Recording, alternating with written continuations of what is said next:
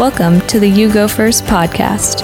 This is the place where we bring together thought leaders, business pioneers, personal development gurus, and just about any person we discover that will inspire and compel you to go first in all areas of your life. Please welcome keynote speaker, philanthropist, and the official head dream chaser for Odyssey Teams, Inc., our host, Lane Hensley. Well, you go first. No, you go first. You go first, Phill. I insist you go first. Okay, well, I'm going to go first again. So it's Lane at You Go First, Lessons from the Odyssey. And I'm thrilled today to introduce you to one of my good friends. I think I met Phill, really had some time with him about 10 years ago when I was in Australia working with a company that he was partnering with. And we've remained really good friends. I consider him absolutely a mentor. And Phill is the sort of grand leadership Zen master of the Nosworthy group. His name is Phill Nosworthy. So he is the founder, creator, and general genius behind a lot of their leadership and learning and high performance curriculum that Phill and his team deliver all over the world. Of course, COVID has struck his business as well as mine. You made a great pivot, Phill. I know he's got a huge studio built out and all kinds of different technology, bells and whistles. But in the spirit of You Go First, we like to start with like lessons of the Odyssey and just say, Phill, thanks for being here. Tell us your life story in 2 minutes or less, and then we'll start figuring out what you do to help inspire people, help grow companies, and grow people around the world. So give us your life story. Quick, go. Man, first of all, it's good to be here. Second of all, is it possible to fit somebody's life into 2 minutes? I don't know. So I'm going to give it a good shot. I was born to two incredibly passionate people who use words for a living. They also happen to be ministers of religion. So I grew up around people who use words to impact and help people in their journeys through life. Powerfully use questions, probably over oscillate to answers more than they do to questions, which is something that I'm constantly working through now as an adult. They understand what it means to build community. So here I was young, growing up in this family who was constantly giving to the community. Now, when I came of age, let's not put a year on it, but it was like in my mid-20s where I really started understanding who on earth I was outside of the decisions of other people around me. I had to reorient, but everything remained the same as far as love for people, devotion to the use of words, to change people's lives, organizing that there needs to be some rigor that goes alongside the emotional work that we do in people's lives, and understanding how do you build like organizations, communities, and teams. And so it became pretty possible and feasible for me to take those skills that I had learned in observation for my folks and bring them into this business context where people are doing a lot of life in their teams and the organizations that they work for. And then it's something like that. I am a dad of two extraordinary human beings. Xander, shout out to Xander. She is our daughter. She just turned 5. And Odin, who is about to turn 1. Jess, my extraordinary wife. We've been together since we were 17. And life is good. We live here in Sydney's Northern Beaches. How about that? I don't know, 2 minutes or less. How did we go? That was beautiful. All right. I know a lot about your life. It's fun to see your family growing and your business growing. And for listeners out there that don't know who you are, I always say, well, you can search on YouTube, you can go to your social media, you can go to your website, and we'll put all those links in the end and learn kind of the nuts and bolts of Phill and what the Nosworthy Group does. But this is really in the spirit of Lessons from the Odyssey. It's really our personal journey, and a lot of our personal transformations and inspirations are what lead us to be the great facilitators, great trainers, or just somebody who's, delivering some content that is deeply personal. This is about that deeply personal journey, those lessons from the Odyssey, those inspirations that say, I'm willing to go first. Tell us, like, what would you say is your like high point? Either as a facilitator or just as a person, of course, the birth of your children, your wedding, things like that. But just in the business speak, what's high points and what's been low points, challenging? Of course, we're on the tail end of COVID here, hopefully the tail end. Give our listeners some of that journey you've been on, highs and lows, and what are the lessons that you converted from those things that you tell your audiences that you think are really those key learnings or lessons? I think these conversations are only valuable if we're prepared to actually have real conversations. And so if I have permission with you and everybody that's listening right now, I want to be as real and as honest as possible. I think being a facilitator, being what I call a public educator, is an incredibly trying process and journey and thing to undertake. I think if there was a version of a time machine that you could jump back in time, I don't know if I would advise myself as to whether this would be something that was everything that I thought it was going to be. I mean, very firmly when I jumped into this, I had rose-colored glasses on. And I think over the years, those rose-colored glasses have been knocked off my face, but the passion still remains. And so what I do understand about using words to impact the lives of other people is that, excuse the corny expression, there has to be an alignment between the message and the messenger. There has to be an alignment between what you say and what you've actually lived. If there's an old preacher's maxim that says more is caught than is taught. And there's something that happens whether in this digital environment, year 2020, year 2021 and onwards, or good old fashioned in the room together. There's the stuff that I say, but then there's the stuff that people catch by being in the room. That's the stuff that I'm most interested in. What I'm most interested in is, how do I become a facilitator? How do I become an educator? How do I become a leader of people that is able to do more by being around them than just teach them some tidbits? I mean, we've got the internet, right? And so if people were really interested in growth and development for their own self, they would just go and, look up some stuff, put it in their head and go and practice it until they become it. Like, the process of learning is not particularly complicated. It's made challenging because we are emotional people.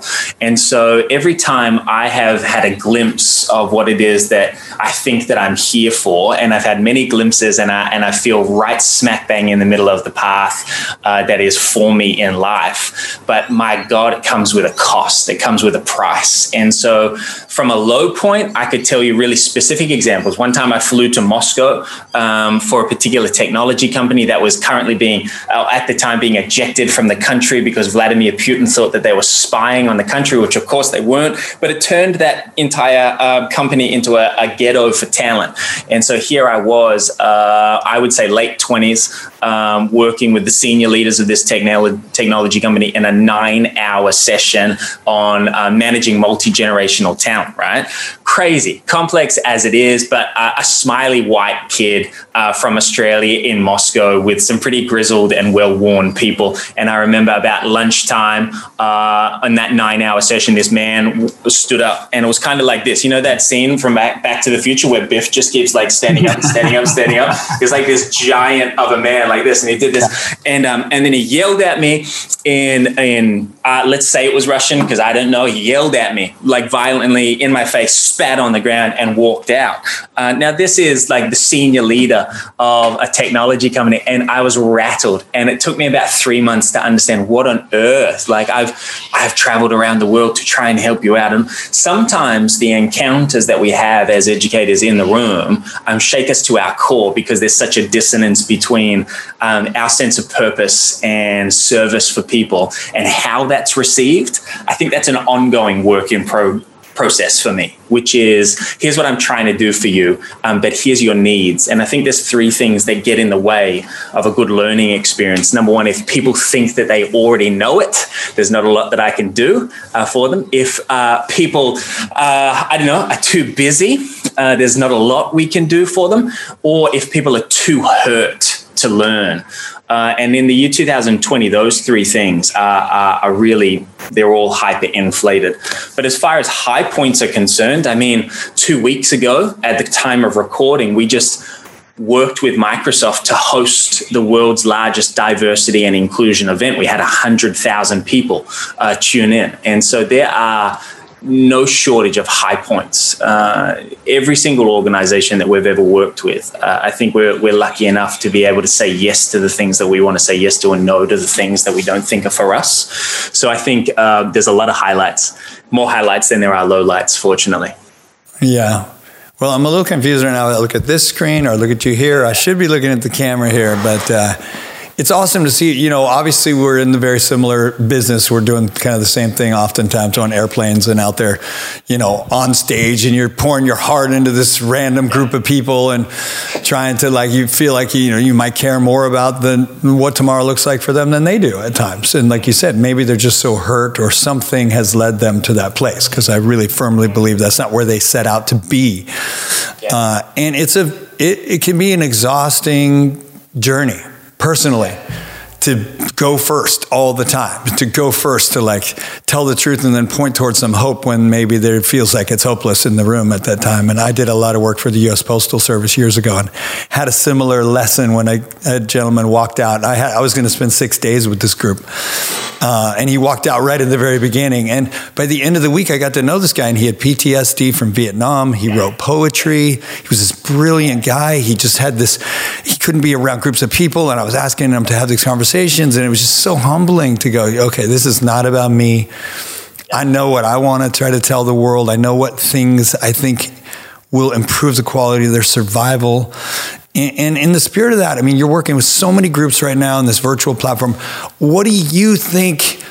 I mean, everybody needs something slightly different. What do you think people need right now more than anything? What are you seeing? What are you reading in the tea leaves that, you know, people need to discover or relearn to improve the quality of their survival wherever they are in this COVID world and growth world? Yeah, there's a lot. I think learning for adults is a challenging thing at the best of times. Because, like we said, people they either think they know it, you know, like I've heard this before, but there can be a gap between what we know and what we put into practice. So I'm okay with that one. There's plenty of conversations and tactics that you could get around the challenge of people thinking that they've already got it when they don't. I think the two biggest issues of the last year are people are really hurting. They're really, really hurting, to the point where if you just go back to, like, you know, good old fashioned Maslow's hierarchy of needs, where in 2019, we were all about, like, here's your best life, and like, how do I optimize this? And how do I, like, you know, go to peak performance and all of these kinds of things. We're going back to, like, base foundations. And there's a difference between basics and foundations, right? Like, basics are things that you leave behind when you go into more mature ideas. Foundations are important because as high as you want to go, your foundation has to be strong. But the foundations that we're talking about are the things that are like being attacked every single day. Whether you care for other people, and whether that care shows up in the way that you talk to people. Whether there's, like, trauma involved in people's lives because their home life is on fire, and then they're on a Zoom call and they're expected to perform. So I think people are stressed. I think people are, like, way too busy because it's very complex and complicated. And I think those two exacerbate each other. I think when people are busy, it's really hard to be at your best. Like, I know that I'm not at my best when I'm rushing around. When there's a little bit more spaciousness and space in life. Now, that has to be deliberate and conscious spaciousness, though, because there's been plenty of people who have been afforded space in the last year. Like, they've been in their own home. They haven't been working because of all sorts of scenarios. But that's not the same as taking a break. And I think people are stressed out. So what do people need right now? A whole lot, but it's probably characterized by a hug and somebody, and as corny and whack as that sounds, actually somebody coming alongside and understanding what is happening. Like, we always say that, like, your points aren't the point. What you're trying to do is the point. And that's an issue with so many leaders. They're like, what I have to say matters. And I'm like, it doesn't. What matters is where your people are and where your people need to go. However we get them there is a great strategy. And so my points aren't the point. What really, really matters right now is helping people to understand that you get it and not trying to force a good idea at the wrong time. I think there's huge mistakes at the moment being made by organizations all across the world. Like, there's one client or one partner that we're working with that has run into trouble by trying to push a high performance agenda at a time where people feel stretched and ready to break as it is. And so I think calibrating ideas, I think going slow, I think doing less better are the big ideas that we're working with. Yeah. Well, you said something there. It's like figuring out where people are. I think it's getting harder and harder to get a finger on the pulse of where people are when everything is virtual, when they're logging on to their virtual call. And literally, we've been talking for years. It's people's relationships are like just enough to get business done. And then I'm on to the next thing. And it's even more magnified, I think, than ever that there's no small talk. There's no, oh, you're early. Hey, how are the kids? And wow, you got that golf shirt on. I like golf too. Or I was on vacation. Hey, do you go? There's none of that. I'm shocked at maybe 50% to 70% of the people don't even turn their cameras on. So they're probably multitasking. It's what we call, whatever that is, or toggling really quickly between being mediocre at multiple things at one time. And how do we get people? What is this, like, when I think of the Nosworthy Group, what is the thing that you bring to people right now? What do you want? If you're like, hey, let me show you what I have, what is it that you would want to show them? I'm curious, as a friend that lives halfway across the world and I'm trying to do the same thing. What is your thing? Yeah. Stylistically, we want to show up in a way that is different than anything else they've seen before. But I don't think that's the question that you're really, really asking. The way that we do we call them DLEs, digital learning experiences. We want to steer even away from the idea that this is another Zoom or a webinar or something like that. So we've called it something else so that people show up waiting for something different and expecting something different. But I think on the other side of those kinds of things, like the architecture of the event, what it looks like, that's cool. That's all razzle dazzle. But when you get to like the substantial aspects of it, I think it's about relevancy. And it's not some miscalibrated ramming ideas down people's throats that like we wrote in our cave over here, because you're right. I think it's getting harder and harder if what we do is getting people from point A to point B. And so you have to be clear on what their point A is, and you want to know what the point B is. It's kind of like if we use a phone for getting across town and we talk into like to Siri or whatever device you're using, and you're like, just take me somewhere better. And you can't find a way. You won't find the route if you're not even clear of those two locations, where you are now and where you'd like to go. And I think the last 12 months has just thrown that up in the sky. And there's all sorts of people in the last 12 months who have had just enough space to be able to go, hey, wait a second, maybe the way that I've been doing life isn't exactly what I want. I was convinced that I was smack bang in the middle of the path in 2019, but I don't know now. This feels a whole lot different. And so getting an accurate read and starting with questions, I think is everything. This is a little bit dorky to quote, but Lao Tzu, there's a quote attributed to Lao Tzu, the Chinese teacher, who said, the greatest teachers don't tell you what to think. They just get you to think for yourself. And so I think any encounter with what we do as a team at Nosworthy Group is driven by curiosity, driven by questions. And that way I don't have to guess about who the person is or where they're at. I can ask a question and that person can locate the ideas in their own life and how it applies. And that's probably a really big thing for us. I think that's respectful. I think it also speaks to the intellectual curiosity of people, that if you can get some attention and say, hey, we think this matters, but what do you think? And then at least the offer is there for somebody to say, that's not relevant to me. Then I get to ask, okay, cool. What do you think this is about then?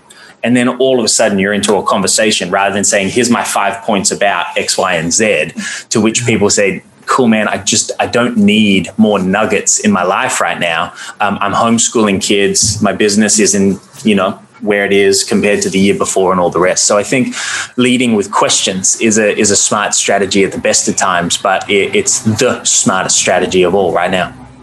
Yeah. The way that the show works, obviously we didn't talk much before. I don't want any scripted answers and here's this. And I'm just listening because, we're both on this journey of how do we awaken that learner? How do we get people to ask a new question or just ask a question? We become so just I'm just trying to get from point A to point B, and where's point B? And are you sure? And what kind of person do you want to be when you get there? And I feel like, in the age of technology, it's how do we get to the system preference of a person and start making changes there? And, awaken some hey, we want to change the formula so that we have a different outcome.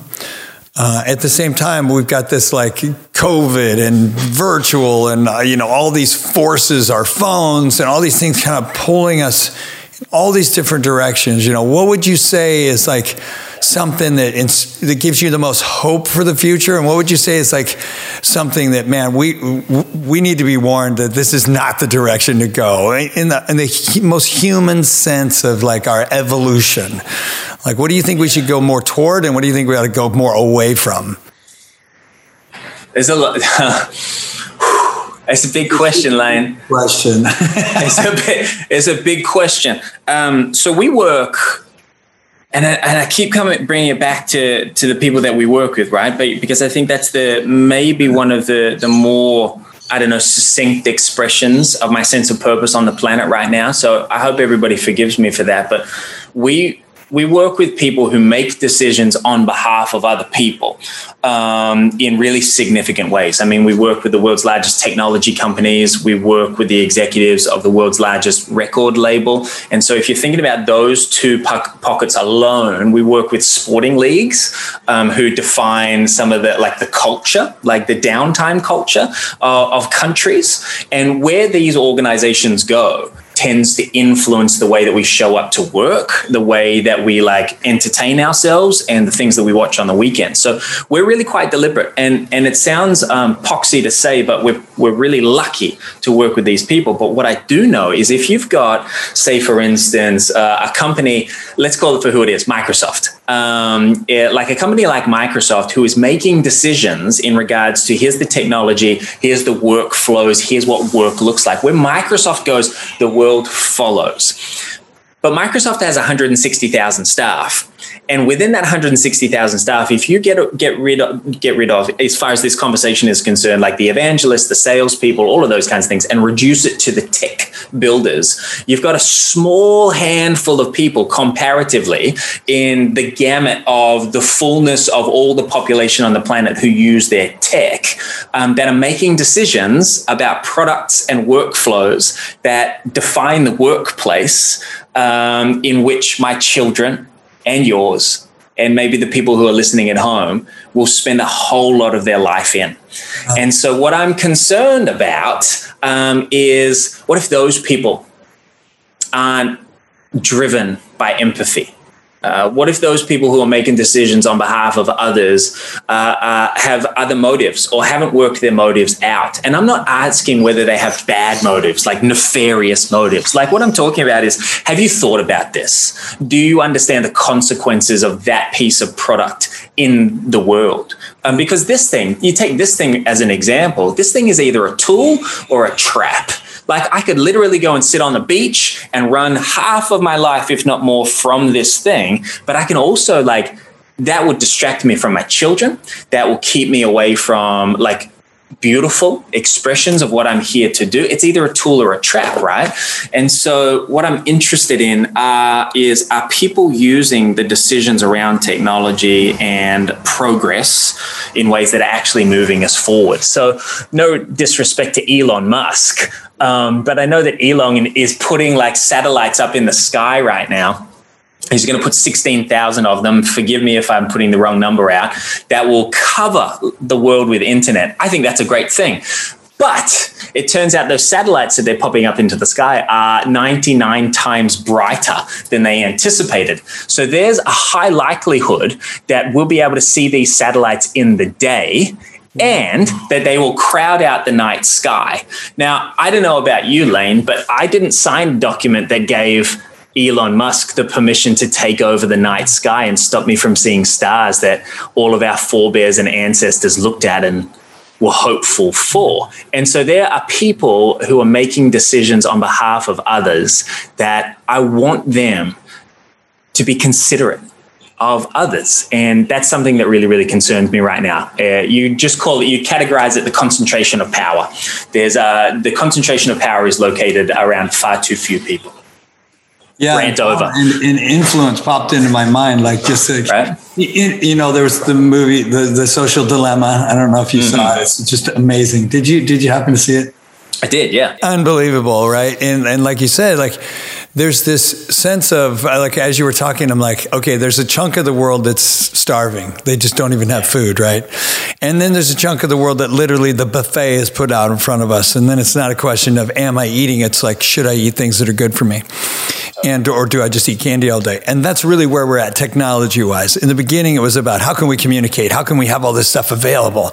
And now we're just gluttonous in the things that taste good and feel good, like, I want more of that. And I think we're in that transformation right now. Like you said, not only the creators, the people creating this buffet of information and technology, and going, okay, now we're responsible for putting healthy things out there, not just being profitable and like pushing our meal on people or the food that they want to consume.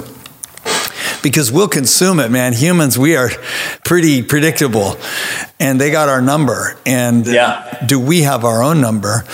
And but with this, it's like we're moving, because I know in leadership, and I feel that when I see you speak to a group and when I hear what you're doing, it's like, okay, we're cutting through so much and getting down to the human side. Yet so much of our world is in the technology side and the structure side and the system side. And really finding the beauty in that balance, I think, is one of the hardest things as a leader, as a person who's trying to help people have an awakening. Yeah, I agree. I have a friend, Anders Sorman Nielsen, shout out to Anders, who uses the word digilog, and it's an amalgam of his own creation. His analog and digital futures with analog hearts. I think using his framing, I think it's a really nice invitation to ask ourselves, how do we move forward in ways that are human-centric and, if you'll excuse me for using the word soul-centric? Like, what are the things that are most beautiful and true about us? What are the things that, despite the fact that, like, my skin's getting, like, older and floppier, the fact that I've got less hair than ever before, like, when I age as a human, what are what's the ever-fresh, what's the evergreen part of me that sits on the inside that is always curious and interested and excited to connect with other people? And how can I live in such a way that doesn't get diminished? I mean, like if we go back 10 years, because the business conversations go through trends, right? And there's eras in things. I mean, so it was like out of 60s with Drucker and management excellence and, like systems and processes and all this kind of stuff. Because 20 years prior to that, like the McKinsey company kind of conceptualized the management class as a thing. And this was all about getting people back into the workplace after the Second World War. This is all kind of recent to have this many stacks within an organization. Then you come through the 80s, which was all about like just barnstorming, make a whole bunch of cheddar and cash. And then the 90s was this big rationalization about, okay, cool. Like this is about, you can't just go hell for leather. You've got to slow down. And this was all about like purpose-driven life was the highest selling book of the 90s. And then you're into the thousands and people had so over oscillated to things trying to do too much that Marcus Buckingham came in and said, no, it's just one thing. Like just work your strengths. Like first things first, let's work out this. And then people are like, yeah, but what if I pick the wrong thing? And Brene Brown swung us back to vulnerability and authenticity because everyone's putting themselves out on social media and getting it all wrong. I don't know exactly where we are now and who's going to be the era defining conversation, but almost certainly it's got a lot to do with doing less better, slowing down, not commoditizing yourself. I mean, you go back 10 or 15 years and everybody in the world wanted to talk to you about what's your personal brand? Like, what are the 3 words that describe who you are as a person?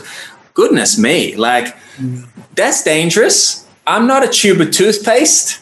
And if people have commoditized themselves to the point where they think that they are what they wrote for themselves in their bio, they're missing something of the wonderful, messy humanness of life. I mean, Ram Dass, he would call it the human curriculum. And not everybody would like hearing a quote from Ram Dass, but I think the idea is still profound, is that we happen to be humans, and being a human is inherently messy. Some days it's nice. A lot of days it's really frustrating. And in like Buddhist thinking, there's this idea of suffering, that life is suffering. But it turns out that that's a really bad translation. The better idea is life is frustrating. And that's something that I can really get down with. I mean, look at my light right now. This is the perfect example, right? I'm like, every time the sun comes out of these clouds, which is otherwise a nice thing, it just blows like the entire lighting spectrum in this thing. Like there's always something frustrating about life. If people can work out, if we can work out how to rise above the drama and understand our emotions, get cool stuff done without blowing the lid every single day, that's something I want to work out, and that's something I want to help other people work out too. Emotional agility. But that was a mouthful. That was a nice journey through these things. It's so funny because I've followed those trends. I've been a part of some of those trends. Like, oh, we're all thinking about this personal brand, and now it's this. And like, what's next? Like, who knows? And maybe, you're cooking up like what's next. And it depends on what gets that tipping point of like, yep, this is what we're all talking about now. But we know that as we sort of dust off ourselves from this 2020 year and go, okay, wow, what now? I think we have been forced to slow down more. I think some people have reconnected with their families or with their significant others, but some people are lonely and they've been alone. And they might say they're more connected because I'm on these calls all the time, but they're just like the physiology is more alone than any maybe human has been as a group of people since the beginning of time. What will the impact of that be? And, as being along for the ride, and at the same time, like you said, this frustration, life is so challenging. Today, I'm going to go work with a group it's a Strengthening Families program, and they're mandated by the state because somebody in their family has gotten in trouble, and as part of their probationary thing. And I get to work with these families. And when they say, Lane, will you come to our Strengthening Families program? I'm like, what more noble cause than to strengthen your family? And maybe, of course, it's the same thing. We strengthen our business because they're our family and the people we work with and the people in our community. It's just such a noble endeavor to think, how do I strengthen my family? How do I strengthen myself? What is the thing I'm missing right now? And, I love you and people who are noble enough to knock people alive out of their day-to-day and go, hey, think about this for a sec before you take the next action. Because it's going to get us somewhere. Yeah. I love the lighting conversation. I'm sorry about that. I was having a technology mental freak out when we first contacted you today. But you do have clouds in the background. It looks like in your image. Clouds in the background. This is going to be terrible. Watch this. I wonder if this could be improved. I mean, I agree with so much of what you're saying. It's the power of hindsight, right? That didn't help at all. But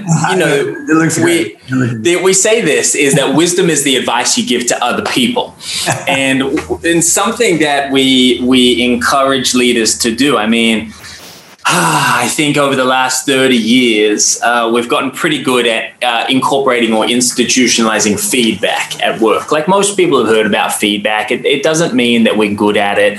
I think if we're doing feedback right, it's going to be uncomfortable. So we're never going to nail feedback, right? It's always going to be a tricky thing. But what a lot of people haven't quite nailed down is the self-reflection aspect of work and life. I mean, you might have a good big open door for feedback, but feedback without self-reflection is half of a process. Like, we've got to be asking ourselves questions. We've got to be thinking about how we're showing up to life. And I think there's just so much power in some really, really simple questions.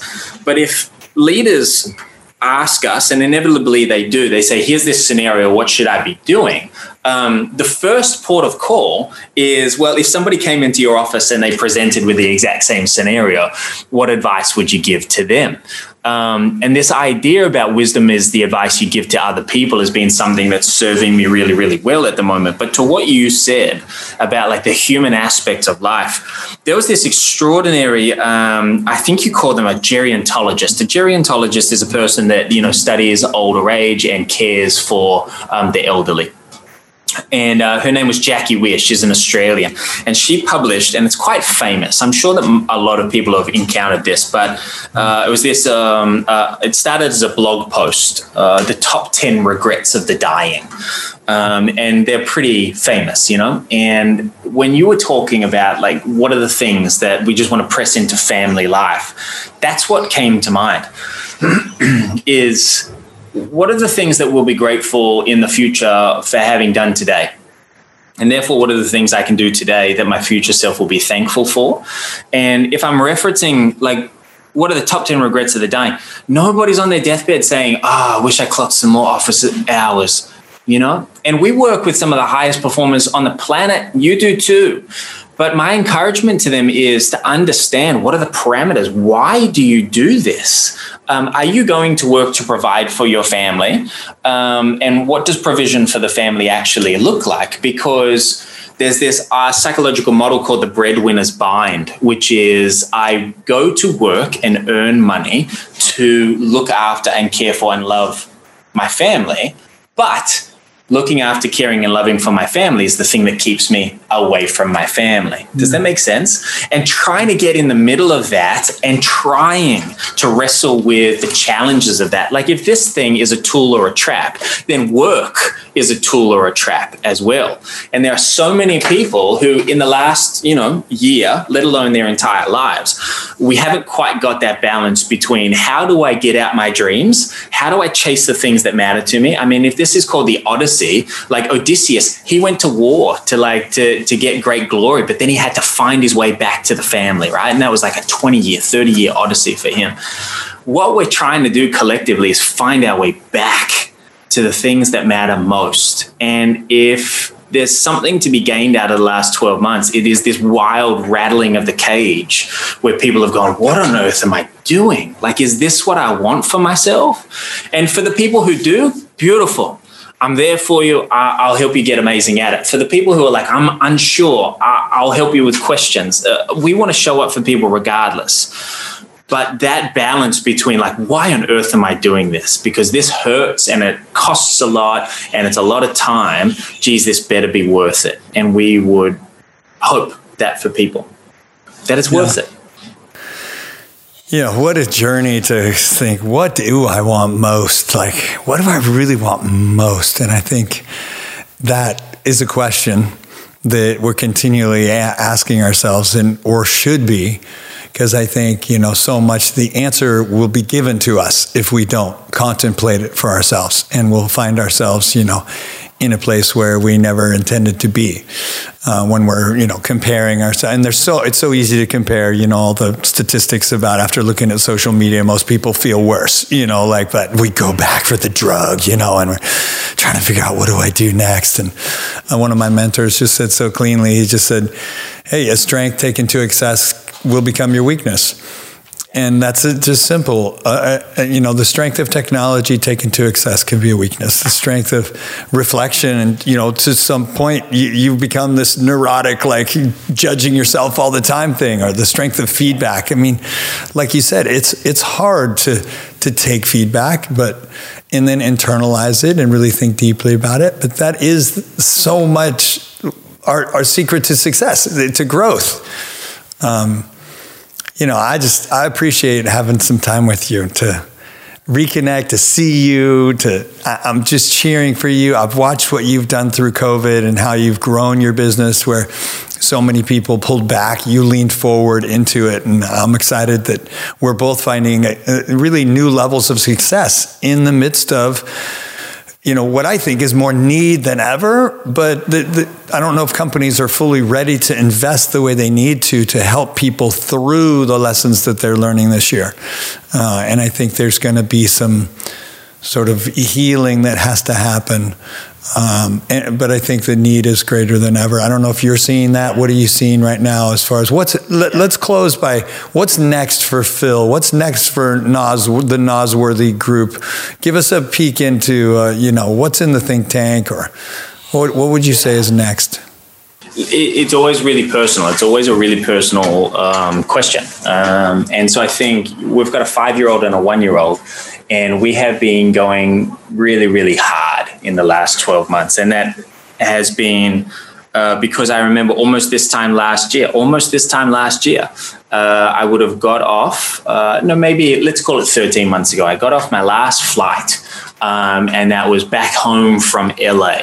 And we'd heard about this COVID thing, and being like in the business that we are, it's almost like the canary in the coal mine. And we lost a year's worth of work in 2 weeks. And we remember sitting down at the kitchen table and just switching off all of our subscriptions, looking at the money in the accounts, working out, could we make it to like a year, because no one knew what this thing was going to be. And then the phone started ringing because we had international clients saying, we've still got to do something.